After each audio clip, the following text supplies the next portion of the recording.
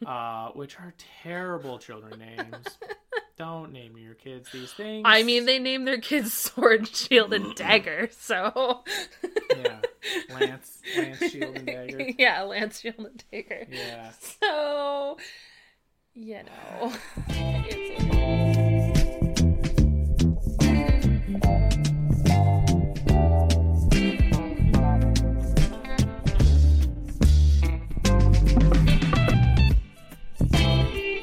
Welcome to Evening with an Artist, a podcast created by students for students, where animation junkies Jordan and Rich geek out about animation, interview industry professionals, and ask the questions you want answered. I'm Rich, and I love cartoons. I'm Jordan, and I make cartoons. Welcome to our episode on Maya and the Three, the limited series on Netflix, created and directed by Jorge Gutierrez. Mm-hmm. We're going to review the entire series in this one episode. That's right. Maya and the Three is a limited series that you can find on Netflix.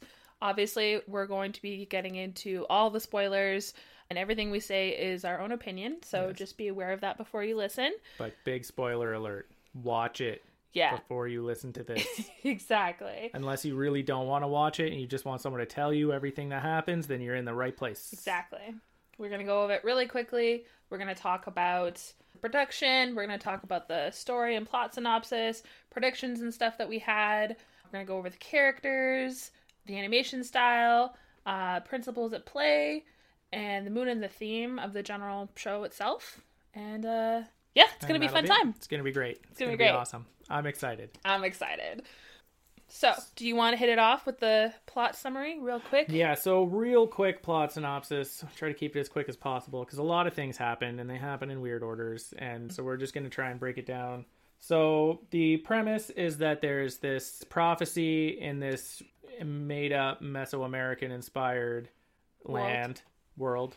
And there's a prophecy that this great eagle warrior with these three jaguar warriors will come together to defeat the Lord of the Underworld. So this prophecy is very big in this one kingdom of Tekka, which is where our title characters are all from. There are 4 lands in this place. There's the Tekkan Kingdom. There's the Luna Islands, which are basically on the moon. Yeah. There's the Jungle Lands. Yep. And it's mountains? the mountains. Yeah, the Barbarian Mountains. The Barbarian Mountains. Sure. We're going to call them that. And then there's also the Underworld, which is a 5th place, but that's a different place. So there's this prophecy that this is going to happen. Very early on, we find that that's not the true prophecy.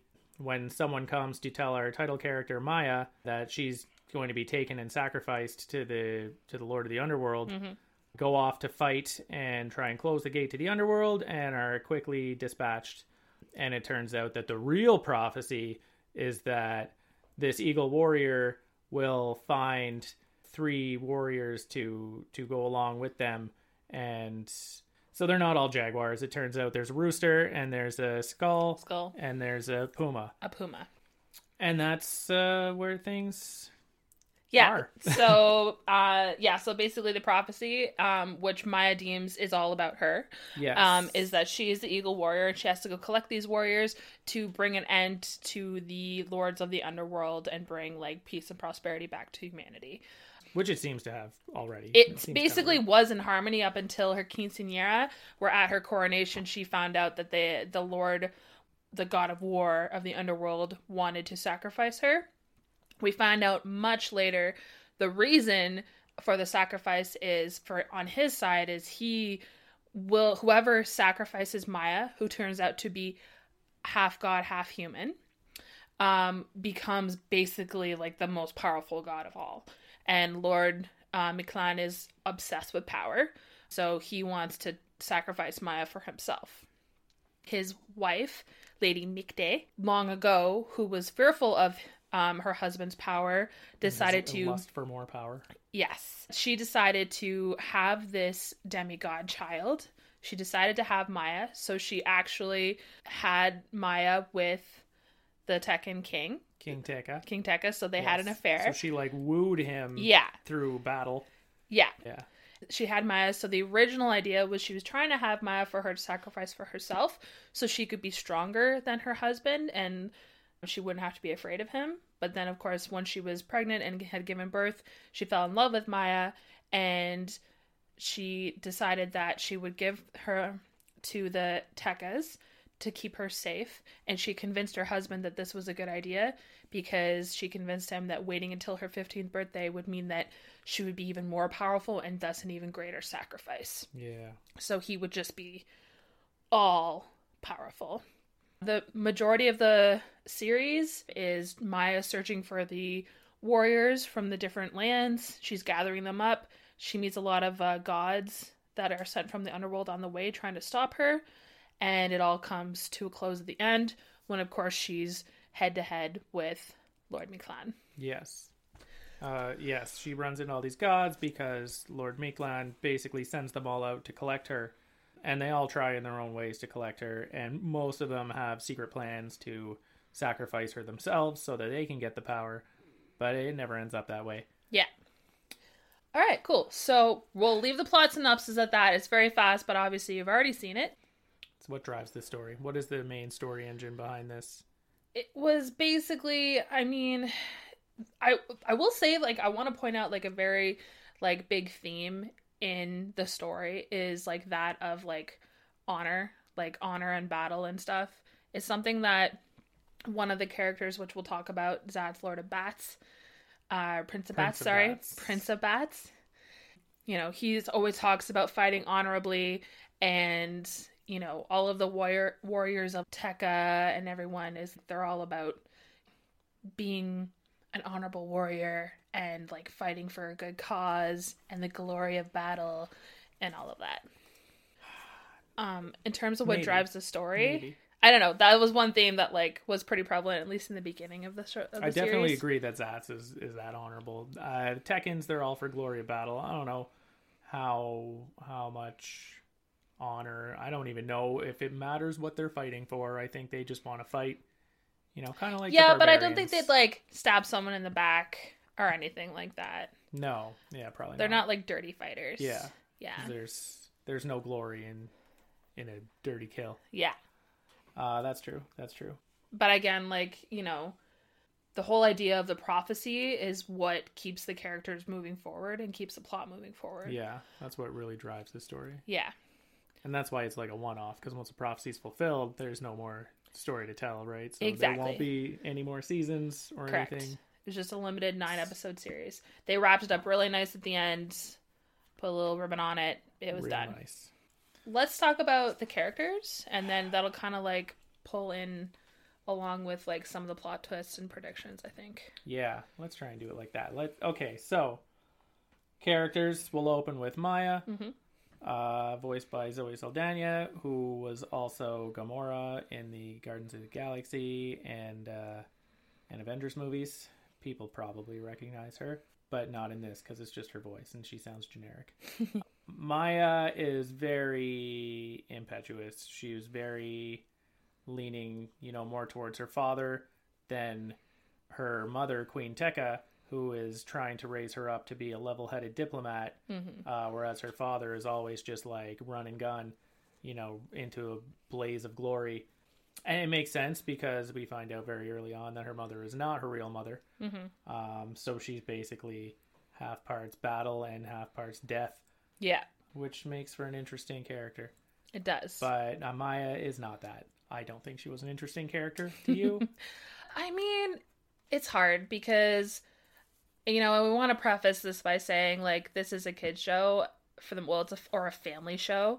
They have some very interesting themes that are, like, very adult that come up in this show, but they also do a lot to, like, feed the plot. Yeah. It's very catered to kids, but also it doesn't shy away from death or adultery or certain things, which I think is kind of cool. But yeah, so for Maya, you know, she's only 15, she's growing adult, she's like a rebellious teenager, so she's gonna be annoying. I kind of expected that. Do I resonate with the character? Not really. No. Is her personality that interesting? Not really.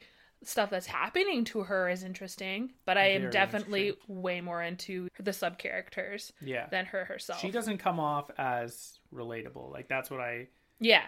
she's very, like, she's so reckless that she's constantly putting her friends in danger, a lot of the time danger that they don't want to be in. Mm-hmm. And it's just, the entire show is just like her being self-serving, you know, throughout, and like regardless of what might happen to anybody else. Yeah, she's really got like a one-track mind. She just has that mindset that she's got to kill like the god of war. Yeah. And this is something she doesn't even tell her companions. Yeah. But it's just like it's driving her, and like Yes, because she gets them all to follow her on the premise that they're going to destroy the Divine Gate and close the door to the underworld so that the underworld gods can't get out. Really, she just wants to go in there and have a glorious battle against the literal god of war. She's a dickhead. I'm gonna say it. And I mean, like, she's got a lot of fight in her. She is also an honorable fighter. Like, her first confrontation with a god was with a cat, the goddess of tattoos. And when a Super cat was badass. lying, super badass. But, like, at the end, when a cat was lying there, you know, broken and unconscious, Maya refused to, like, strike her down. Well, she stood over, you know, ready, Yeah, poised she to thought deliver about the it. killing blow, and then decided not to. Yeah. Which was, a lot of strength of character there. So she has good attributes. She just wasn't particularly She has a interesting few to redeeming us. qualities. Yeah, it wasn't. But, you know, I think that sometimes that happens a lot for the hero of the story, because if they were flawed, then it would be too cheesy if they weren't flawed. Like, it would be cheesy and uninteresting. Yeah. But being flawed, it can be hard to, like, you're not always going to be, like, on their side. It's true. But, like, in a story like this, proper character development, like, would be that there is a character who is flawed and then kind of learns to overcome that. I don't feel like this character evolved at any point until she became the sun. Like, That's an interesting point. she didn't I think grow. I think I kind of agree with you. Not a lot. Like, maybe a little slightly, bit, but yeah. I think, like, mostly at the behest of her companions. Yeah. Like, if she didn't have them guiding her all the time, she would have, like, definitely run into a lot more problems. That's definitely true. I'll talk about her father and mother quickly. Sure. King Tekka is her Voiced by Jorge Gutierrez. voiced by creator Jorge and Gutierrez, director. creator and director of the series, which is pretty cool. His character design is great. He's this massive guy that towers over everybody. He's got Massive shoulders. massive shoulders. Tiny little feet. Yeah, tiny little legs and feet. Like, you know, he's that That upside down triangle, you know, where like he just gets smaller as he goes down. And he's great. He's always got his like eagle shaped armor on. His hands are like bigger than his head. Like, Yeah. He's just a big guy. And he's very silly and a little immature. yeah. I think he's He's very also much very impulsive, right? And very he's- impulsive. You can definitely see him in Maya for sure. Yeah, he's just like all about battle and glory and the prophecy and all of that. But he's a good guy. Her mother, or like her honorary mother, is Queen Tekka. She's a lot like Voiced by Sandra Ikiha, I think, Yes. something like that. Who is Jorge his Gutierrez's wife, which is super cute. She Very did a lot of cute. like character designs and stuff like that on the show. She was also a very big part of development in the show. So that's really cute. And the contrast between her and her husband is amazing. So she's like much smaller, very slight. I love the hair that they gave her. It's all adorned in ribbons and it like stretches out in tendrils to kind of look like eagle claws. Yeah. It's pretty cool. Her whole getup was based on traditional type clothing and stuff. So that was really cool. She's very like cool and collected and diplomatic, and she really tries to encourage Maya to not be impulsive and to be careful and to, you know, think before she acts, which is something Yeah. Maya's not very good at. And she's also a little stern. Yeah. Yeah. Well, and we find out pretty early on that she is also a battle-hardened eagle warrior. Yes. Yeah, so her past is very much she was an eagle warrior. She still has her armor, which she ends up giving to Maya. She's pretty cool. Yeah. Not gonna lie, she's pretty cool. Good character. Yeah, she's a good character. Then there's King Tekka's three Three triplet sons. sons.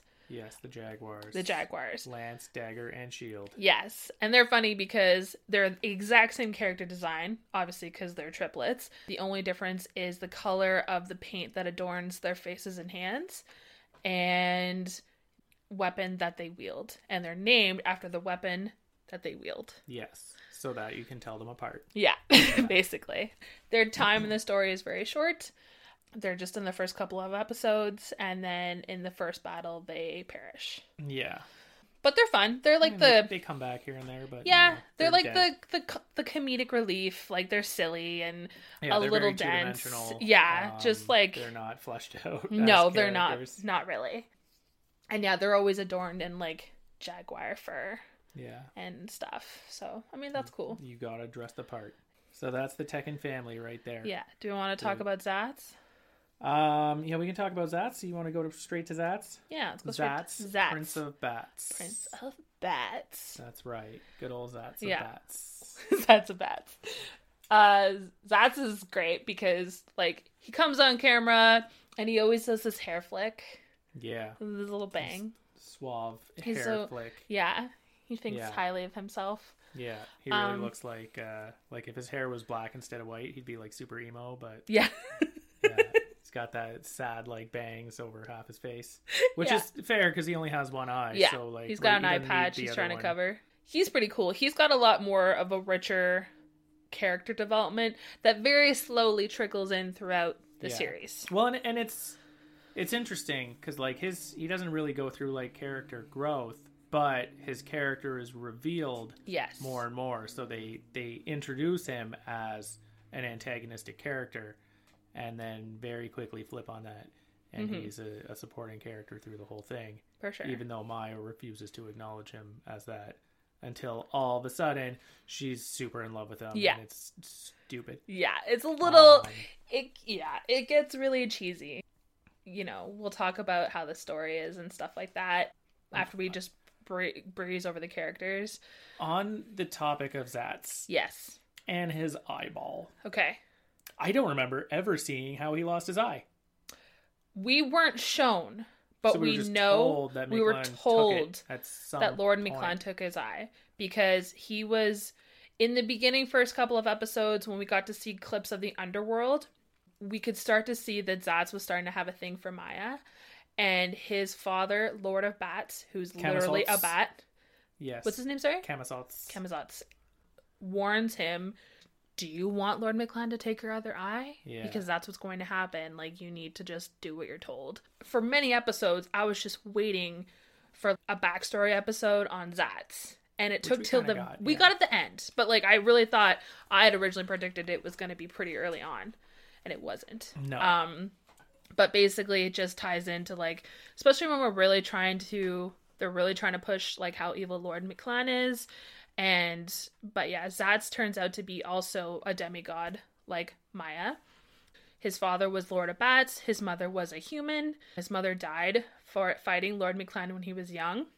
And she wanted his father Because to... I think at that point they were probably trying to get Zatz. Presumably. Like, they didn't really spell that out, but if anything, didn't. if he was also a demigod, Yeah. then wouldn't Lord Miklan be trying to get him to sacrifice him so he could get the So power? I think I guess not, because he could have sacrificed him anytime he could have worked for him. sacrificed him any time. So what I think happened is him like having control of the Lord of Bats and everything happened later, and he is aware that Zatz is a demigod, but the technical part of the prophecy that says that whoever eats the soul of the demigod will become all powerful, it has to be the demigod of death. Right. It has to be Lady Mikte's child Right. with a human. Very Yeah. specific. I'm on board. I'm on board with that. But yeah, so we see the backstory. His mom dies fighting Lord Miklan, and him and his father escape because she wants to make sure that Zatz is okay, and she knows that he can protect him better than she could. Yeah. But yeah, Zatz is really cool. He's like a very honorable fighter. He's like humorous. I love how he always kind of signs off with something with Maya. Like, you can very early on see like his affection for her, and he'll always say like, "Be well, Princess Maya. I'll see you later." And then he disappears. So he pops up almost every episode, I think. Yeah, I think so. To kind of help Maya along the way. And she's very resistant. To be fair, he does admit at some point that his original plan was to get Maya and have his father sacrifice her so that he could take power from Lord Miklan. Yeah. But he's just such a mushy softie. Yeah. And fell in love instead. It's nice getting to the final episodes and starting to hear all the plots going on behind it. They're not all just dumbly following Lord Miklan. They just don't have a choice. Yeah. So you're really starting to see that development of subplots within the other characters of the underworld much later on in the series. It's nice that we got to that point, because they just kind of feel constant drones just coming to get Maya, and then they don't get her. He's a cool character, and yes, eventually him and Maya have a romance, and it's cute. It's cheesy and cute. It doesn't come about great. It doesn't really come about organically. No. Like, it seems... No, it doesn't. Something that was forced from time constraints that didn't actually exist because it was a limited series and he could have taken as long as he wanted with it. Yeah. But yeah. It happened. It happened. Wanted to wrap it up. And so it tied up real quick. All of a sudden, they're super in love. Yeah. Of course, that's in the beginning was dating a cat. Mm-hmm. And it wasn't going so well, I guess. Let's talk about a cat next. Let's talk about a cat. Yeah. She was great. Oh, she was great. She was a total bitch. They put the best god, like, at the beginning. Like, the best, like... goddess power. It was great. Best boss battle. Yeah, best boss battle. Perfect. Yeah. After her, all the other minor gods looked stupid. Yeah. Yeah. She was great. So she was the goddess of tattoos. So right off the bat, she's this beautiful, curvy woman covered in tattoos, and her tattoo powers, her tattoos come to life, and she can use them as weapons. And not only that, she ends up having giant wings that are like made out of tattoos. That come out of the tattoo. I think tattoo wings. Yeah. Yeah. And they also can be used as weapons, and they basically shoot all those spikes out. Yeah. Or like knives or whatever. And she's so cool. And this was like a first introductory into seeing fighting in the show, especially like involving Maya. A lot of cool stuff going on there. And she was just interesting. And she was like mean, and she was very jealous and whatnot, but she was just very like petty and like vindictive. Yes, but she had so much more personality. Yeah, like she had a lot of personality. It was great. Yeah, but no honor.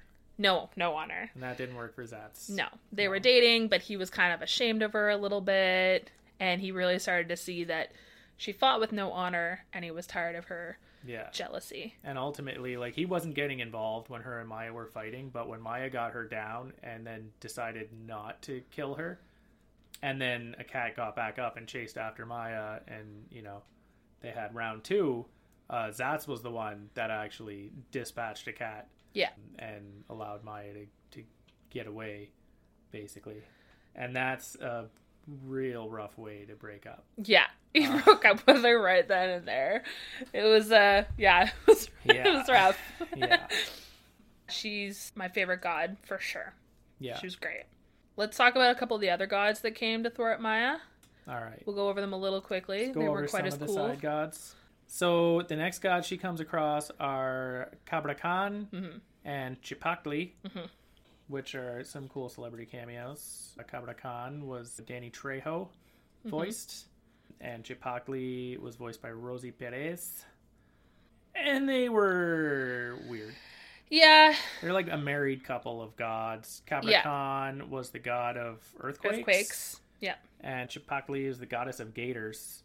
Which was interesting. Sounds cool. But she turns into a alligator with alligator heads on her hands, and alligator heads for feet, and an alligator head on the tip of her tail. Yeah. And it was just like, guys, come on. It was just weird. It's a stretch. I can see that being actual folklore. Yeah, this could all be rooted in some kind of cultural thing. Seeing it in a cartoon, it just did not hit. It looked silly. It did not look scary. And I'm sure they were trying to not make... I think, like, nobody should have looked as scary as Lord Miklan, first of all. But also, it just, you know, it was a family... they weren't hitting it. She just looked silly. Like a rubbery alligator with alligator hands. Yeah, she's just too weird. She could have just been a gator, and I would have been like, okay. Cobra Khan looked great. Yeah, he was cool. I thought as a character, as like a boss fight in a video game, he would be awesome to fight. Kicking his head around like a soccer ball while it's on fire and just like spinning around and shooting fireballs everywhere for some reason, because that's what earthquakes do. This is the part that was weird. I thought he looked cool, but I thought the way he did his mechanics did not make sense to me. Like, he was the god of earthquakes, and I never at any time did he like make an earthquake. He kind of shook the earth. He had a lot of tantrums and stomped on the ground. Yeah, he stomped on the ground. Any big dude could do that. He made boulders move and stuff, but that's not an earthquake. Yeah, it wasn't really hitting me the way I felt that it should. His character, the writing like of his character, I thought was terrible. Yeah. He was just a whiny baby. Yeah. Like, the whole thing was dumb. Chipakli was fine, and she actually goes against him to save Maya. Yeah. Where and this is kind of where you kind of discover that like fear the gods have, because Cobra Khan definitely wanted to sacrifice Maya himself. Yeah. So that he could get the power, and Chipakli stopped him because she was so afraid of Mictlan's like wrath that she knew it would be a bad idea. Yeah, she was like, this just isn't going to work out. It was too risky. She was very humanized by the end and actually basically became an ally. Yeah. Which was very interesting. And it was the first time Maya was more able to see her being more human. Yeah. And then by beating him, Maya somehow saved their marriage. Yeah. Which was never, like, that was such a weird thing. That there's so many things they just threw in, like, oh, this will be fun. They threw in a lot of sub plot. Yeah. Like, some of it was cute, and some of it I was like, this doesn't need to be here. Yeah. Like, how was their marriage gonna fall? I know they were on different ends of the fence with the killing Maya thing, but was it really like, I don't know, if you smash one more mountain, we're through, and then he gets buried in a well or something, and she's like, oh good, he didn't smash that mountain, we'll be fine. Yeah. Like, it was just, I didn't like it. I didn't like it either. Not for me. No. The next god we saw would have been Hura and Khan. Oh yeah, Hura and Khan. Okay. Yes. So, Cheech Marin, the great Cheech Marin, voiced both Hura and Khan because they're like twin brothers, I guess. Mm-hmm. If you're not putting it together, they're the gods of wind and storms. Right.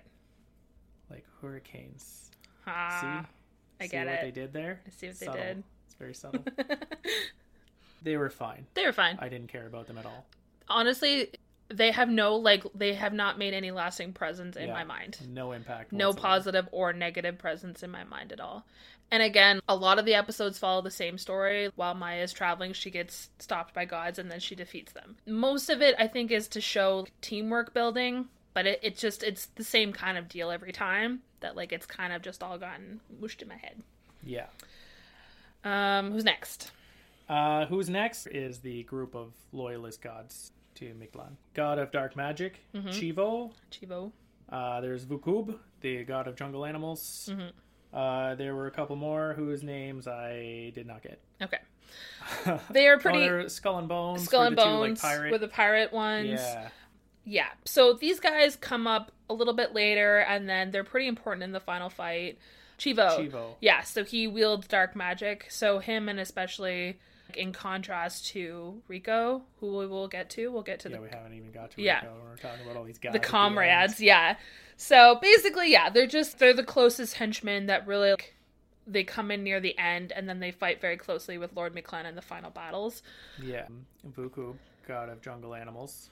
He was important to note that he was voiced by Eric Bauza. Yes. The voice of like all the Looney Tunes in Space Jam 2. Toronto boy, I think. Like he's cool. Yeah. Yeah, or he's like cool. Scarborough or something. I don't know. He's from Ontario. He's from Ontario. And yeah. we like him. We like him. He was pretty cool. Yeah. So the god of the jungle creatures, he's actually pretty cool. You can very much see that he really just wants to act in the interest of all of the animals. Like, he really does not want to follow Lord Mictlan, and you really see the humanity in him, quote unquote. Humanity. He's an animal. He's an animal. He's a really cool, majestic bird that has a gold head and like 6 eyes. And like 3 eyes on each side. Yeah. He always has a kind of flat, like a profile view, like, of him, you know? Which is a weird a character thing that they did with a lot of the characters. Yeah, we'll Gave have to them, talk about that. Profile face. Yeah. You know, humans. I With think to both kind of look nostrils like on one side of their nose, Yeah. so that you're. Doesn't matter which side of their face you're seeing, Mhm. you see both nostrils very clearly. Yeah. Like, just slapped on the side. It's an old, I think it's both a reference, maybe, this is my interpretation, is like it's maybe a reference to runes and stuff, as well as a reference to like old cartoons. Line art kind of stuff. Yeah. As well as a big nod to like the Ren and Stimpy Yeah, style. Ren and Stimpy style, like 'cause they're crazy. weird, like Those crazy gross, noses. bulbous noses with Yeah. all those growths on them. But yeah, let's quickly talk about the comrades. The Warriors 3? The Warriors 3. Okay. Okay, so Rico. Rico. Yeah. Rooster Wizard. Mm-hmm. Yes. Rico was once said to be the greatest wizard of all time. That's right. And he proves that in this story by being the greatest wizard of all time. Eventually. Eventually. Yeah, he's got a lot of confidence issues. Yes. So Rico has a very, very famous and not very prevalent stutter. Yeah. Which shows up once in a blue moon, and you're like, oh yeah, right, the stutter. I have a point for that, though. What's that? Okay, so he's very traumatized by the thing that happened when he was younger. So he had a stutter when he was a child, right? Yes. And then the whole thing where he killed the Gran wizard Brujo. Gran Brujo, and all of that happened, and he was really afraid. So when he's afraid, especially when he's around those from his past, like Gran Bruja, that's when the stutter comes out. When he is confident and when he's with his friend and he's in his element and he's doing well, there is no stutter. So the stutter comes out when he's nervous again. You'll mostly definitely be able to tell. It's triggered.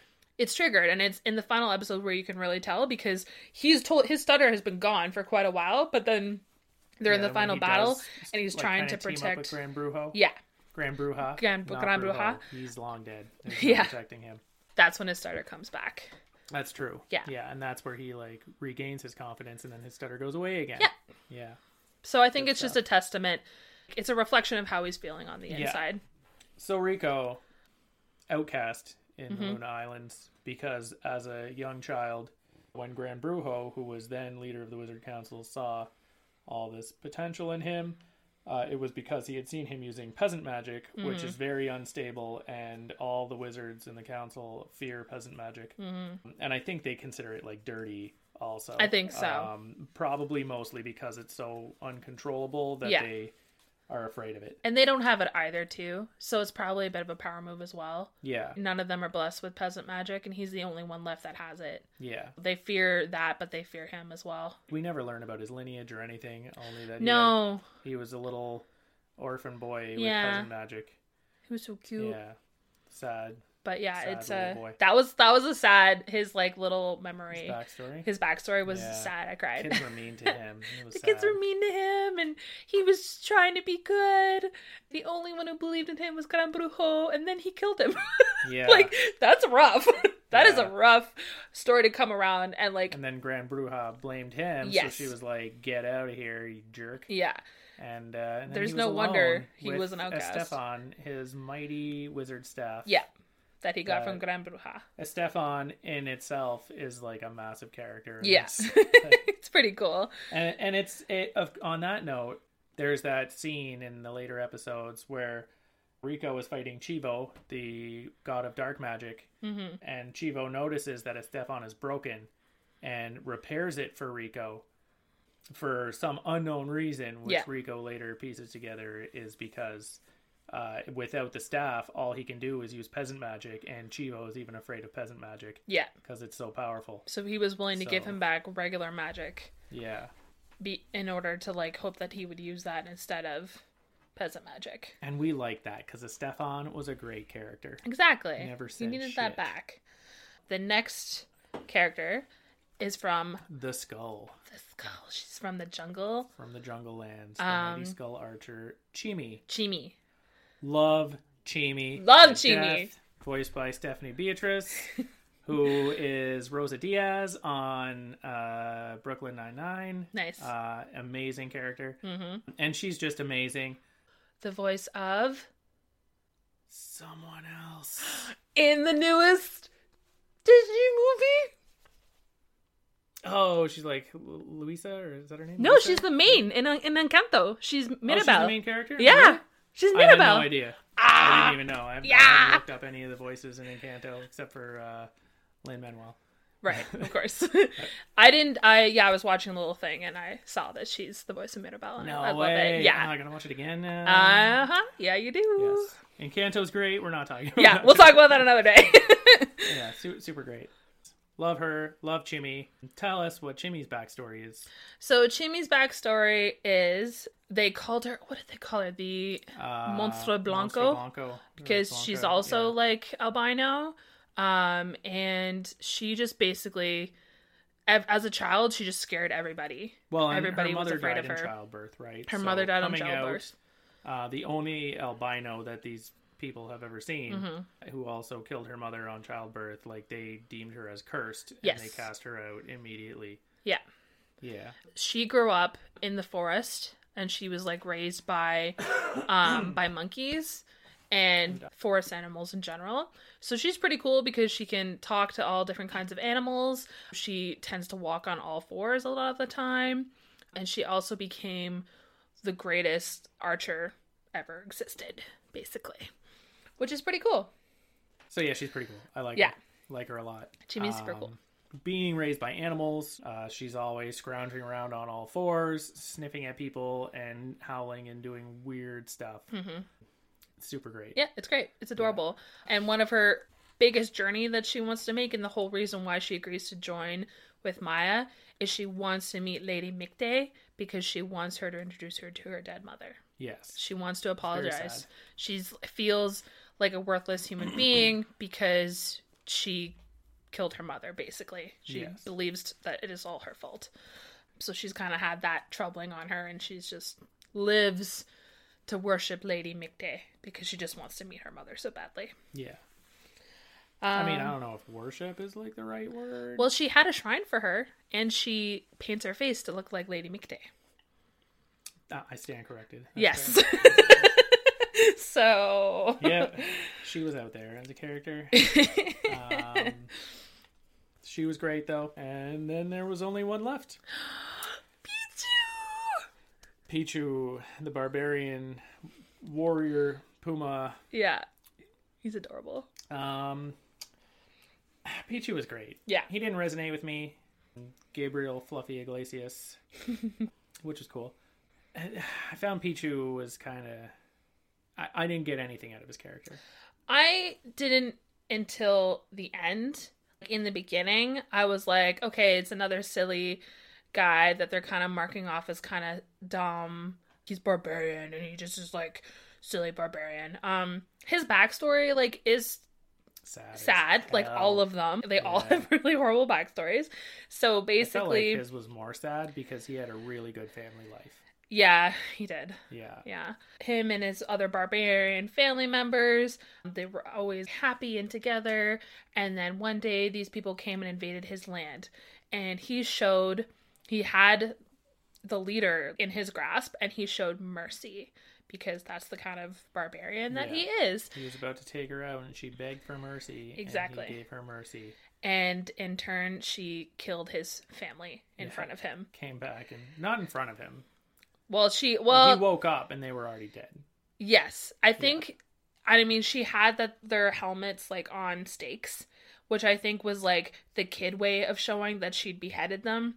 Maybe. Like, I think that was what that was supposed to represent, but they weren't actually there because this is a kid show. You can't have the gore. But it was... Either way, she killed the shit out of them. She killed the parents. She terrorized the city. She took over, and she told him, this is because you showed mercy. This is your fault. Yeah. And that's your character weakness, is showing mercy. Yeah. And from then on, he was convinced that it was all his fault. Yeah. His parents' death were on his hands. So then he spent like years up on this waterfall cliffside just fighting mist. Yeah. Just having hallucinations. Yeah, he was hallucinating the leader over and over and over again and fighting her when he was really just like fighting the misty air. Yeah. It was sad. Shadows, basically. Yeah. But then Maya and the two came and found him and convinced him to join their crew. Which was very easy because he just wanted an honorable death. That's all he wanted. He wanted to fight, and he knew that He never could just like a take battle I can't win, I'm in. He knows that if he took his own life, he wouldn't go to the same place as he would with an honorable death. And the place that he would go if he had an honorable death would be the place that his parents were in. Yeah. So he had Valhalla. Basically, maybe. yeah. Who knows? It's pretty much. pretty far removed from Mesoamerican culture, but we don't know. But a similar concept. We haven't mentioned, which we did want to mention before, how Jorge Gutierrez had talked about all the research he'd done into all the Mesoamerican cultures. Yes. And how he was just kind of applying all of it into this. So not taking from one thing, but layering it. Layering it like a lasagna. Yeah, like a big televised lasagna. Yeah. Which I can really see in the series because there's just so much going on. Yeah. And I think that while was really cool, may have also been what led to confusion. The confusion and the pacing of the show, which maybe we can talk about now.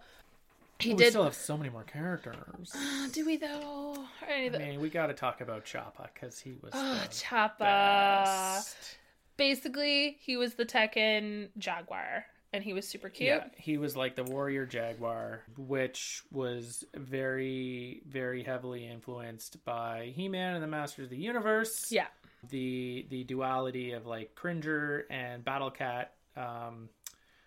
He-Man's pet tiger as Prince Adam was like a cowardly cat, but then when he became He-Man, his cat would get this armor and become fearless Battle Cat. Yeah. So this is kind of a juxtaposition of that, where Choppa was this big, fierce spirit jaguar, basically, that became traumatized, very much in the same way as Hulk in the Avengers. Yeah. Got traumatized by Thanos and then wouldn't come out. And then anytime there was any sign of danger, Choppa would just take off and abandon everybody and go hide in the woods somewhere. Yeah. And that was a recurring theme through like the entire show until the very end. Yeah. He was poor kitty. And I loved it. Yeah. And then he'd always come back and, pretend he was brave. And then as soon as something went down, he would disappear again. Yeah. It was pretty cute. And then they'd all shout at him. Yeah. It was great. Choppa, you can't just keep running away. I love Choppa. He's like, heck yeah, I can. Watch me. Yeah. And I guess we brought up Lord Miklan a lot. Yeah, we didn't really talk about Miklan or Mikte too much. I mean, so obviously Lord Miklan, not a ton of backstory other than he is the god of war. As it sounds, he can just smite an entire army just like that. Yeah. And he's voiced by Alfred Molina. Yeah. Who's super cool. His character Dr. Octopus. Yeah. His character design is definitely something to take note. He has... Miklan is a very heavy character design. Very heavy character. I don't know who rigged that guy. I don't know how they managed to animate all of his things. He's, again, similar build to King Tekka. Very, he's all upper body. Upper body. But he also has these giant... pauldrons. Yeah, these giant beams on his shoulders with their dragon faces on them. And then swinging from these beams of wood are these whole skeletons. And I believe that, this is really trying to push to the size relationship. These are whole adult humans hanging from him, and they're so small compared to him. Yeah. Their feet don't touch the ground. Yeah. So he's that big. Yeah. There's also 666 skulls on his character, something we just recently learned, so that's an interesting tidbit. We didn't count them ourselves. No. We took the director's word for it. Yeah. And he also has this mechanic where his head is made up of two smaller heads. Two faces that just profile together. Yeah, to make one face. And you'll understand when you see, obviously, but it's very interesting the way that they kind of handled that, and it's definitely very unsettling. Yeah. Which I'm sure was the point. Yeah. And it worked. It's very unsettling. It was beautiful. He's a pretty two-dimensional character. Yeah. He's got the power. He wants the power. That's all he wants. He needs the power. He gets the power. Yeah. And he's completely ruthless. In the very last episode, we see him consuming the hearts of all of his followers. Yeah. All the people that have helped him get here. He's all like, yep, you served your purpose. Now you're dead. Yeah. And he takes on their heart, and it makes him even bigger and stronger. Yeah. until he becomes that giant two-headed snake thing. Yeah, his final form. Yeah. And then obviously, like, we touched on his wife, Lady Macday. She's the goddess of death. She's beautiful character design. She mostly looks like kind of like a skeleton. She's got all of that makeup on. Very Day of the Dead-y. Yeah. And she also, when she's in the underworld, she wears this like also massive headdress with skeletons hanging from it. Yeah. Smaller skeletons though. Yeah. Smaller skeletons and still adorned with like flowers and stuff.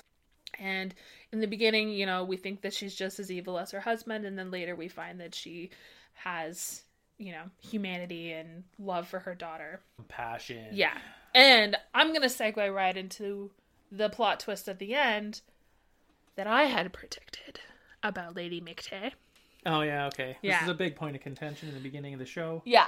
So, basically, first episode, when Maya is getting ready for her... After being reprimanded by her mom. Yeah. She gets dressed in all of her coronation makeup by this handmaiden who she's never met before, supposedly. She's like an unknown character. She doesn't have a name, but their very tiny short interaction had me thinking, she's important. We're going to see her again. Rich did not have the same feeling. I remember you even saying, like, oh, I bet, like, she's her mother. And I was like, that's stupid. Yeah. I even said that. I was like, stupid. Because we found out first episode that Maya's mother wasn't her real mother, and I was like, I bet that's her mother. And you were like, no, that's ridiculous. And it took till second last episode, I think, to find out that Lady Macday, goddess of death, the true mother of Maya, had been taking on forms throughout Maya's life in order to find ways to check in on her and be there for her and like even always like raise her a little bit. Handmaiden. Yeah. Oh, is this some kind of like unknown character? She probably couldn't be there all the time because she had her goddess of death duties and she had to do it in secret. But yeah, she was always looking out for her. And I was right.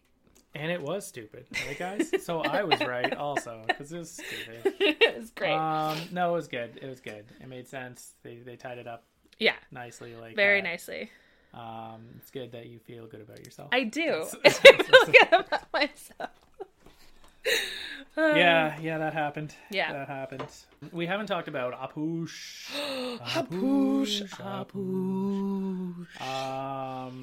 Rita Moreno. She was great. Apush.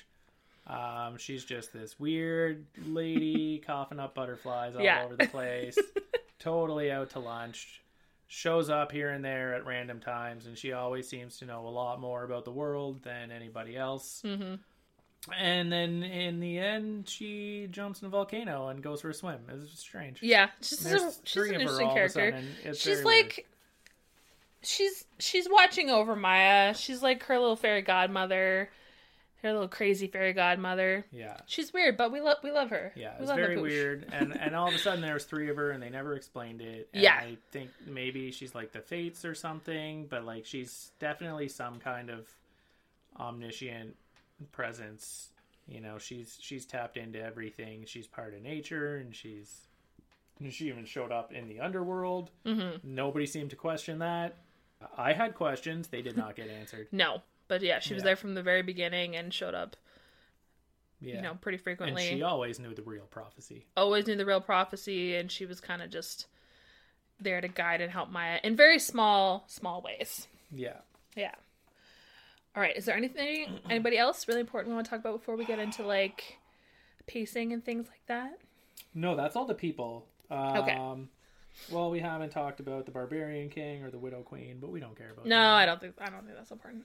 But the Widow Queen... I mean, the Widow Queen's pretty cool. They never explained why she's the Widow Queen.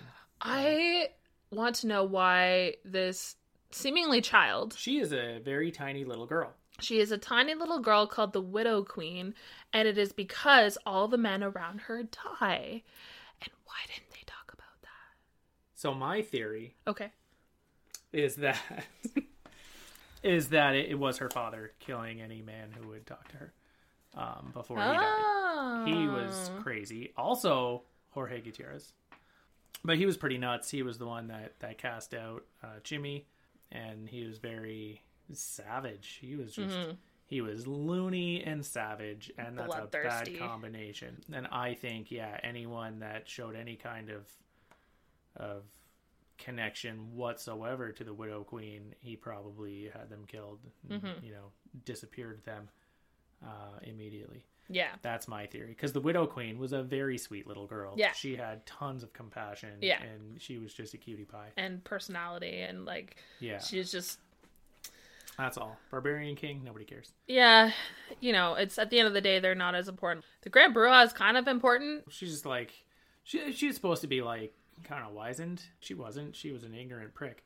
Her grief really held her back from seeing things the way that they were. Yeah. And Although she did take it out on Rico. She did have that, when Maya first went to her to try to recruit her as the Rooster Wizard, her whole speech putting Maya in her place was very, very poignant. Yes. Like, very accurate. Yeah. Yeah, for sure. That was you great. Expect us to all help you because of your family's problems, because of your father's indiscretions. Yeah. Yeah. That was... Yeah, totally fair. She knows what's up. Yeah, she's like, I'm not going to fight the God of War. Yeah. Why would I do such a thing? And I mean, it's important to note that they all came to help. Anyways. Yeah. In the end, everyone came to help. We'll round off the plot really quickly here. In the final episodes, everyone comes back to the Kingdom of Tekka. There is a great battle that ensues where Lord Miklan has finally come up to do the job himself. During battle, while he is kind of losing, he's not getting through as fast as he thought he would. Yeah. He starts eating all of his emissaries' hearts in order to gain, like, practically omnipotent power. And it is clear and also been told to us many times at this point that Maya is the only one that can kill him because she is the demigod of death. So he turns into this, like, double-headed dragon snake guy.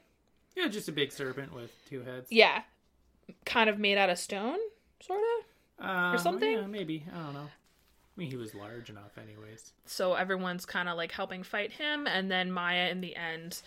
And he breathes fire. He breathes fire. And then in the end, Maya had to, like, enter one of his heads to get to, like, his core, which is his heart, to destroy him.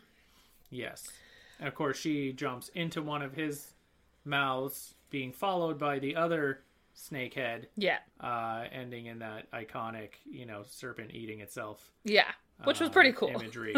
Yeah. Yeah. That was pretty cool. And, important to note that even though this was, like, a family series and whatever, like, it followed the story that she died. Yeah.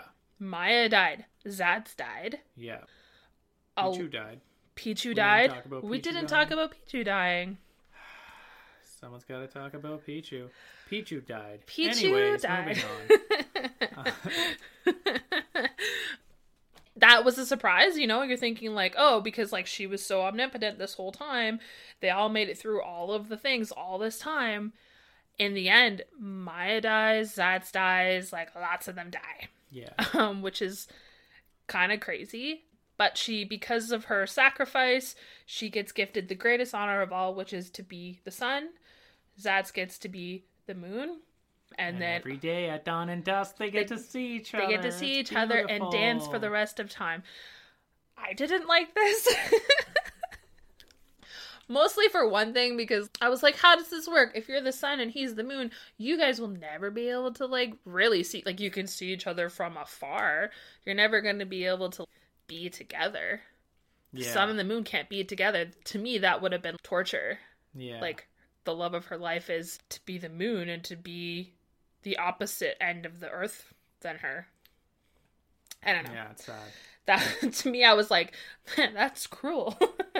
But they seemed happy about it. Maybe they can, be in human form or sort of and leave their sun and moon and go and hang out with each other in the stars. I don't know. No, they can't do that. they can't. But, yeah, I don't know. I mean, the sun's always on, even when you don't see it, right? It's on somewhere else. It's on somewhere. So she's got a 24/7 job that she has to be there for. Yeah.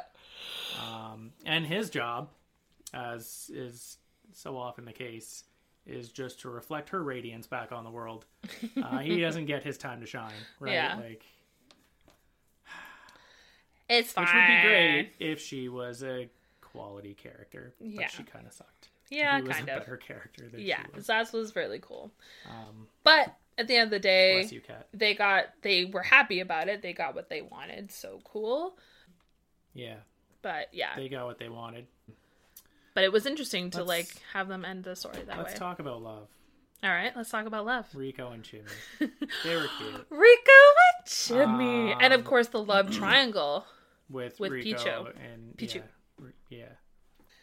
Yeah, that was really cute. I mean, they really like... It was cheesy and it was sucked, cheesy but and was it cute. threw it in. Yeah. But it was cute. I much preferred their little like... She always seemed to kind of favor Pichu until he killed himself. Yeah. And she was like, hey, Rico. Yeah. Like it was... You always knew it was going to happen, but it wasn't well put together. But it was still cute. No, and again, the layers of plot just got to a point where they were just trying so many angles all at once, and the story was going so fast that you didn't get to like settle on any particular idea. Yeah. Or any particular subplot. I'm glad it was in there. Yeah. Wasn't necessarily executed the way I would have liked. Yeah. But I do prefer that than the way they did Maya and Zaz. Yeah. That wasn't great. Well, and then you've got King Tekka and Queen Tekka, and their 4 children have now died. But over the course of this show, Queen Tekka also became pregnant, and in the end gave birth to twins. Yeah. Which they decided to name Jaguar and Eagle. Yeah. Which are terrible children names. Don't name your kids these things. I mean, they named their kids Sword, Shield, and Dagger, so... Yeah. Lance, Shield, and Dagger. Yeah, Lance, Shield, and Dagger. Yeah. So, you know, it's what it is. Yeah. Bad choices. Yeah. Bad choices all around. And they were like, Eagle for you, Maya. And she was like, ah. And I'm like... Yeah. That's great. You could have just called her Maya. Yeah, that would have been Maya too. Yeah, Maya Jr. But whatever. I do want to say, as far as Maya and Zoe Saldana's voice acting, I didn't love it. No?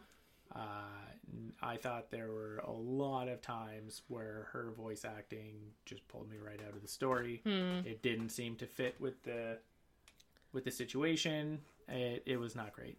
Like, okay. Most people I was on board with, but there were a lot of times where her, like, it was just... You just weren't having it for it? I was not. Fair enough. Not for me. Yeah, she sucked. Yeah, okay, fair enough. No, she was good a lot of the time. But there were times that she was not good. Yeah, fair enough. No, I don't know. I didn't have any strong feelings either way. I liked Rico's voice acting. Rico was pretty good. And I mean Gran Bruja, obviously. Yeah, Gran Bruja was good too. The pace of the whole show was very, very fast. We found that very prevalent in all of the episodes, where just a lot of stuff happening, and it's constantly going, almost to the point of, like, it was slightly anxiety-inducing. It was just very quick and fast, and there was just so much going on, and I think they just wanted to hit so many points, and it just felt rushed. Agreed. Yeah. They didn't plan. I think they put way too much time and emphasis into researching all of the lore of all of the different, like, Mesoamerican cultures and trying to amalgamate them all and, like, marry them in a way that would work for everyone and still be original. And they didn't put enough time or effort into, like, fleshing out that story. Yeah.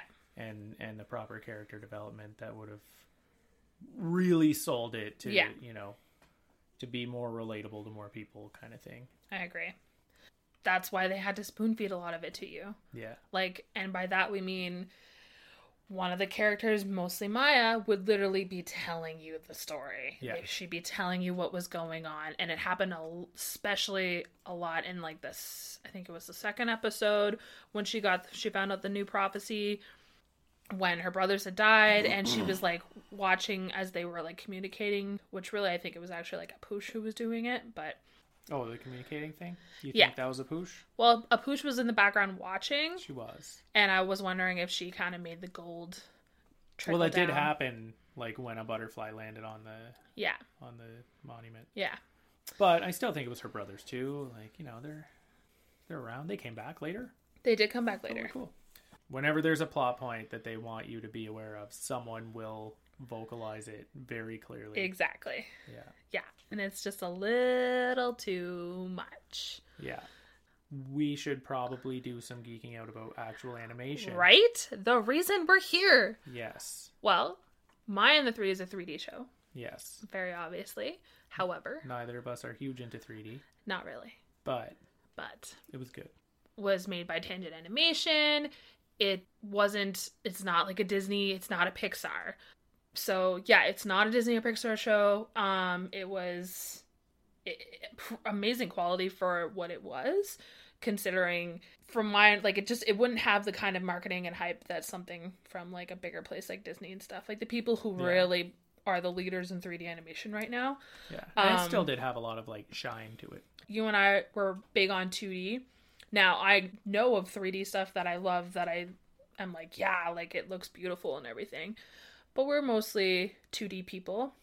However, the one thing I didn't like with the 3D aspect of Maya and the Three is the fact that they all looked like toys.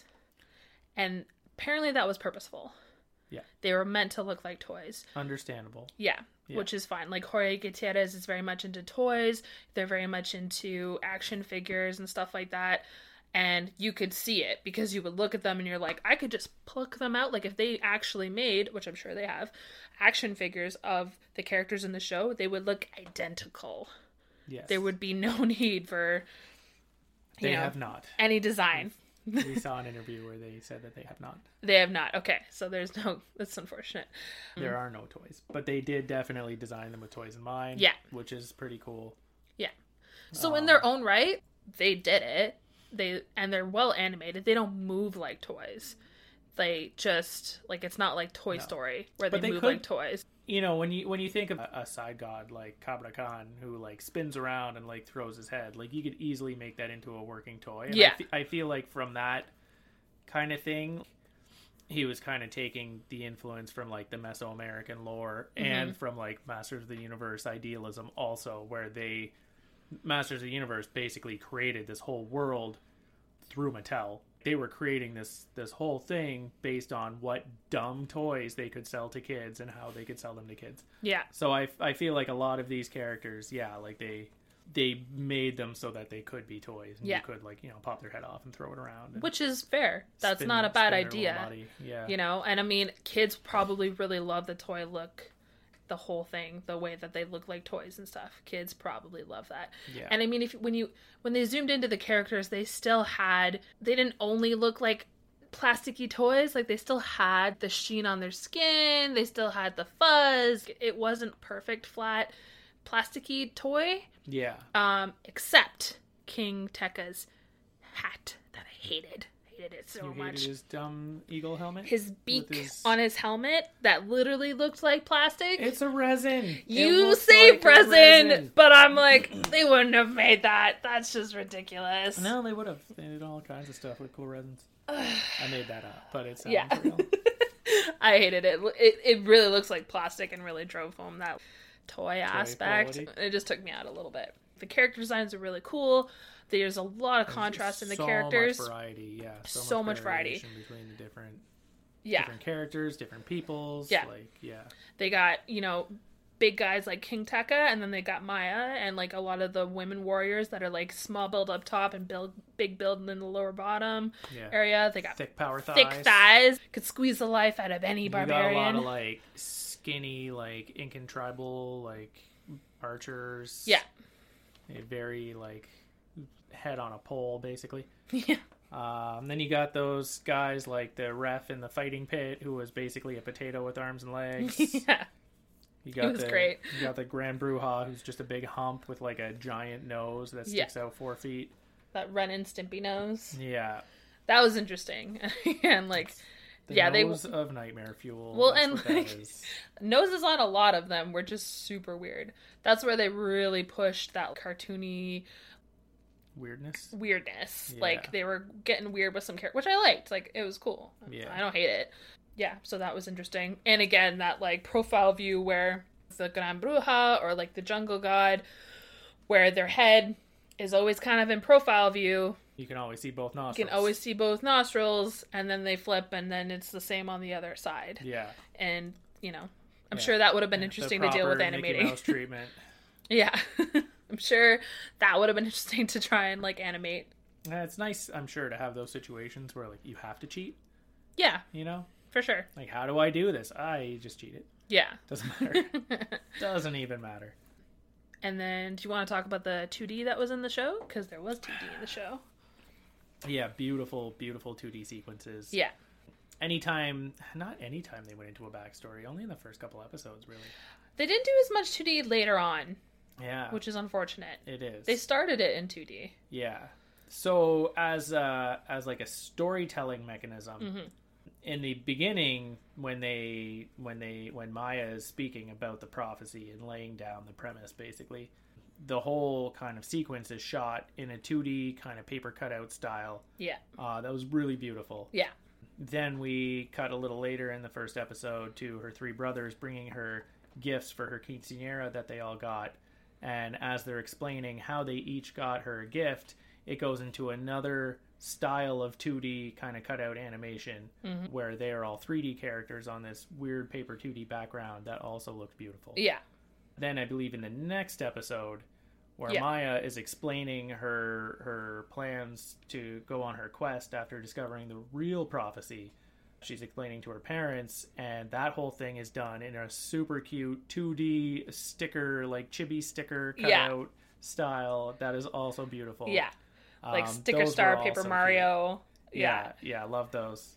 That was great. And I think that was really pushing forward. This is the plan and the imagination of a child. This is a child trying to illustrate a plan in their mind, and this is what it would look like. That's why they made that one as juvenile as possible. Yeah. That makes sense. Yeah.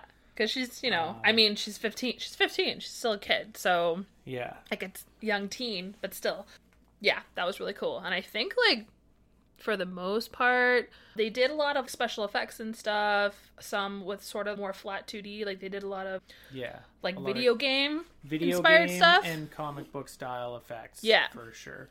There were a lot of cool, always in the fight sequences. Yeah. Yeah. Cool, swooshes or, impacts. Yeah, swooshes, impacts, different camera angles in pieces on the screen. Oh, yeah, doing that comic book, comic panel. Book, yeah. Panel. Panel pans, basically, yeah. Yeah, that was cool. That was cool. If they were, running really fast, they'd make all the speed lines go by. Yeah. And again, notice, maybe, I don't know if it's just because I noticed this stuff more in the beginning, or it was more prevalent in the beginning than later on in the series. This kind of stuff. I enjoyed all of this stuff. I thought it was cool. But a part of me wishes that, if they had just kind of stuck to one theme, one extra thing to make the 3D filming cool. It's they were trying to go a lot of different ways. Well, yeah. Because you can almost forget about them because there's so many different things that they did. They did the 2D flat stories. They did the video game stuff where they title card introduced every, underworld character. Yeah. But they didn't do it for the other characters. And then they did, the video gamey speedline stuff. Yeah. They did the x-ray shots of, Maya's arm being broken. Yeah. Which was a big theme. Did a whole bunch of times. Yeah. She dislocated the same arm, 4 times. Well, I mean, once you can dislocate it, right? I mean, that was her thing, is, she got a trick shoulder, and she can use it to her advantage. Yeah. And one thing that you pointed out early on in the series that you loved was the frame breaking. Yeah. This was shot in a widescreen with the black bars on the top and bottom, but at every point throughout the show, they were a part of the layout, basically.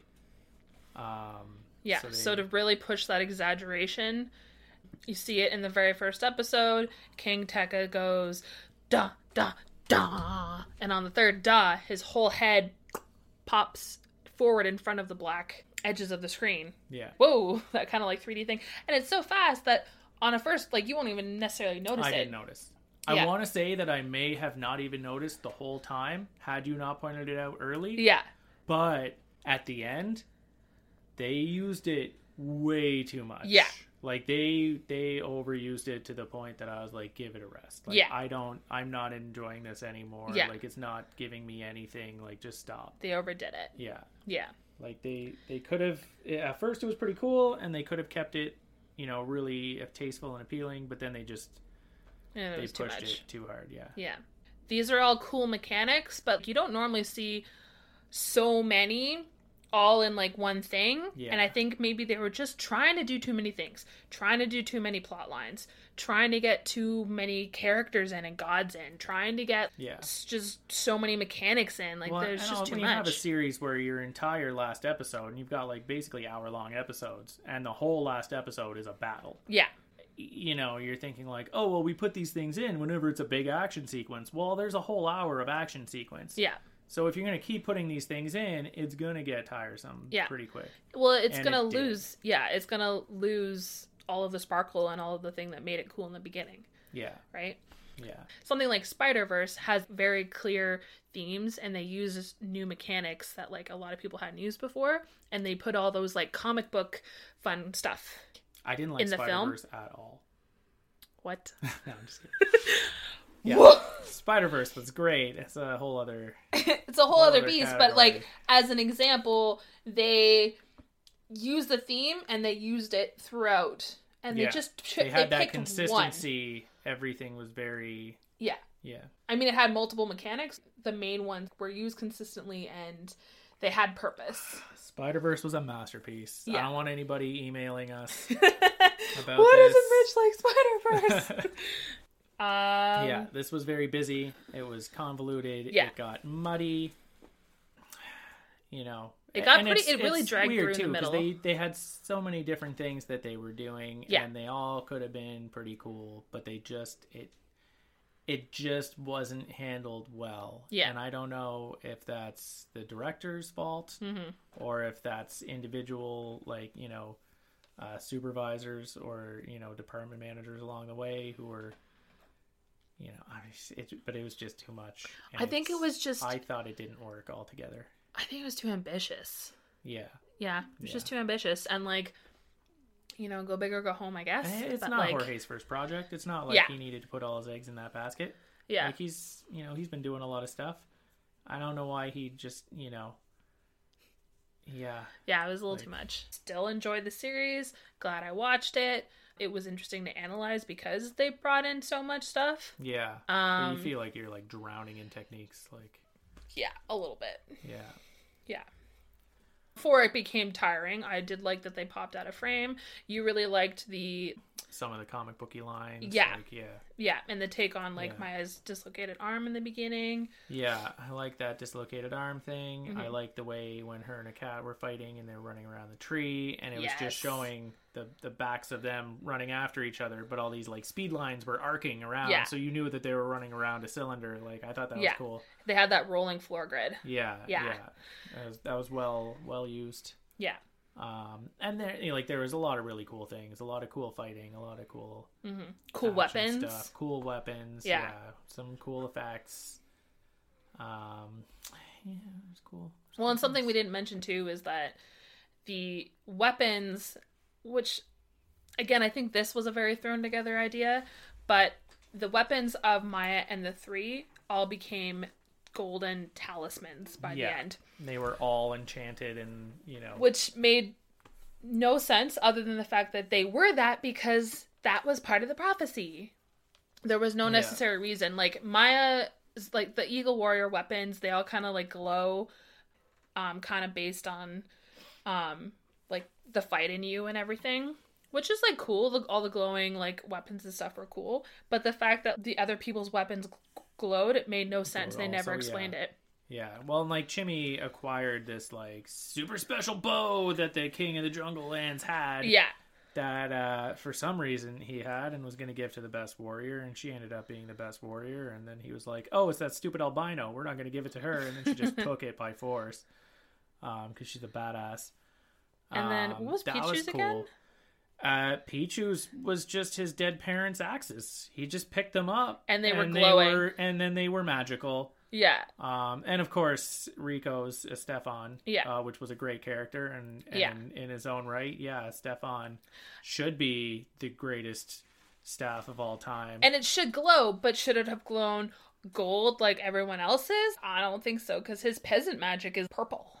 Yeah. They kind of they brought it at the very end. They were like, get out your talismans. And they, like, the camera pan and had all of the faces together and with their weapon, and they were all glowing gold. And I was like, no, you threw this together. Again, like, just a lot of little things that they just threw in there, and this was all fed to us, you know? Yeah. It wasn't any kind of cool, we didn't come to like, the realization that they have all of their weapons are actually like golden glowing talismans for this reason. Yeah. It was just said that that's what it was. Yeah. Like, are they going to have a spin-off show now where they explain the origin of the weapons? Like, yeah. They were all forged by Apush in the heart of the volcano or something stupid. Like, Apush. Yeah.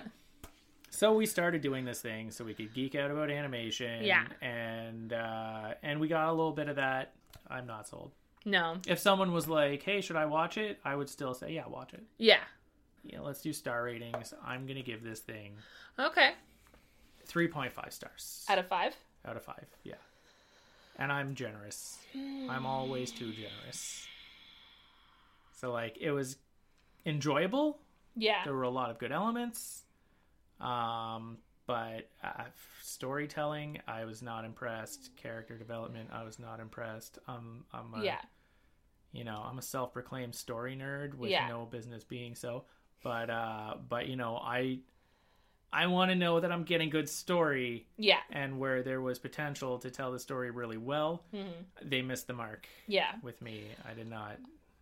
It's hard for me because in the beginning I was like, yeah, this is pretty cool. And we were both feeling that. Yeah, we started off super gung-ho. Yeah. The middle was definitely slow. I didn't even feel like watching it. No. Which sucks. And of course, like we did because we had to finish it. There's very few series where I will stop watching something. You may have just checked right out? I may have checked out. I may have. Now, it did... While I wasn't a huge fan of the story or how they told the story... It did wrap up in the end, and things were getting better, and it probably helped that, like, Chimi and, like, Pichu, and, like, there were some better characters that I liked. It was a lot less Maya and a lot more everybody else. Yeah. Like, I did cry at the end. Quite a bit. Now, I'm a crier, guys, okay? That's my thing. You'll cry from a cool breeze. I cry at a lot of things, especially animated things. They just get me deep in my soul. So I was moved at the end, and just also surprised that they... would actually like kill off the main characters in a kids show. Yeah. But I mean, I didn't cry. I was moved too. It got me in the feels. Yeah. But like undeservedly so, I still think. Okay. Like I think, you know, yeah, Maya made the ultimate sacrifice to like save the people. I still think she was an asshole. So fair enough. You know, it's good. I'm glad she's the son. She does a great job up there. But I'm gonna give it a 3. See, even worse than me. Yeah. I'm gonna give it a 3. And probably only because the end somehow still managed to move me quite a bit. In spite of itself. In spite of itself. Yeah. Somehow. Because, I mean, it looks good. The characters that aren't Maya are pretty lovable for the most part. Obviously, like, I, like, loved Zatz and, like, was very sad to see him die. Like, you know. So, because of that, yeah, it gets a 3 for me. Yeah. And yeah, I would probably tell people, like, friends of mine that like animated things and needed something that was pretty light, I would say, yeah, watch it. Yeah. It's worth it. It's a short cool series, stuff. And you don't have to... It's got a lot of ideas. It's got a lot of ideas. Too many ideas. Too many. It's got good parts. Yeah. Yeah. Yeah.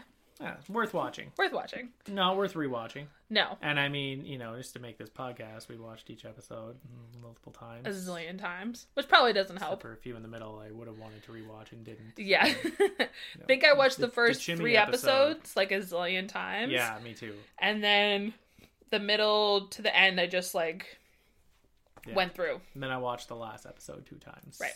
And really thinking it would be better the second time. It wasn't. No. It wasn't. Yeah, I think we can put it to bed now then. So much, yeah. Which Goodbye, is nice. Maya and the three. Now that we jumped into that rating thing, but did we have any more to talk about? Things like color scheme? Not really. There were a lot of colors. Very bright, a lot of gold. Very bright, very colorful. You know, there's nothing to predict for next season because there is no next season. What about snappy, cartoony style or realistic? It was pretty realistic and also snappy. Yeah, pretty realistic. I'd say with movement and everything, I think they really sold weight. Like, just the idea of weight of the characters, like the things that they were holding, even their, like, big, giant earrings and stuff, the way that they moved. Yeah. Like, this is getting, you know, animation specific. Which is why we exist. Yeah. I could see the weight. I could see the weight in the weapons. I could see the weight in the armor. They did a good job. It was animated beautifully. Yes. And like, I agree. If you are into animation for the sake of animation, then that's totally a reason to watch it and to like see the principles in play and to just absorb it all. Yeah. It was good. Yeah. A lot of really good animation. Yeah. A lot of really good techniques. Just way too many. Just too much. Yeah. Too many and too overdone. Yeah. Save a few for your other series. Yeah. You know? I think he thought of all of these ideas and used all of them when he should have probably put them on a list and then been like, what's your top 3? Yeah. Not what's your top 20 or whatever it was. Even like the comedic aspects, like a lot of them were really good. A lot of them were really bad. Yeah. There were some terrible jokes. Yeah. You know, terrible lines. Well, thank you so much, everybody, for listening. We really appreciate you being here, and I hope you look forward to more episodes and more series reviews. Yeah, we don't even know what we're going to do next, but it's going to be awesome. It's going to be awesome. We have so many ideas. Higher than a 3 for sure. We just don't know which one will be next. Yeah, that's it for this episode. It's been moderately amusing. Moderately amusing. I like that. Thank you for listening. If you have as much fun with these episodes as we have making them, consider following us on Instagram and Twitter at Evening with an Artist. Get up-to-date news on future events, episodes, and more. You can also check out our website, eveningwithanartist.com, for a look at previous recordings, interviewees, news, and upcoming shows. We would love to hear from you, so send us a DM on Instagram or email us at jordanandrich@eveningwithanartist.com. Don't forget to join our community on Discord and see where it all started. Here, you can chat with other members and submit your interview questions. Did you enjoy the music? All the tunes on our podcast were created by our music man, Dougal Dawson. To learn more about Dougal and listen to an uncut version of the Iwa tunes, you can find him on our website. If you'd like to support the show, visit the donation page on our website, linked throughout all our social media, to help fund equipment, production, and guest speakers. Until next time. I've been Rich. I've been Jordan. And this has been Evening with an Artist.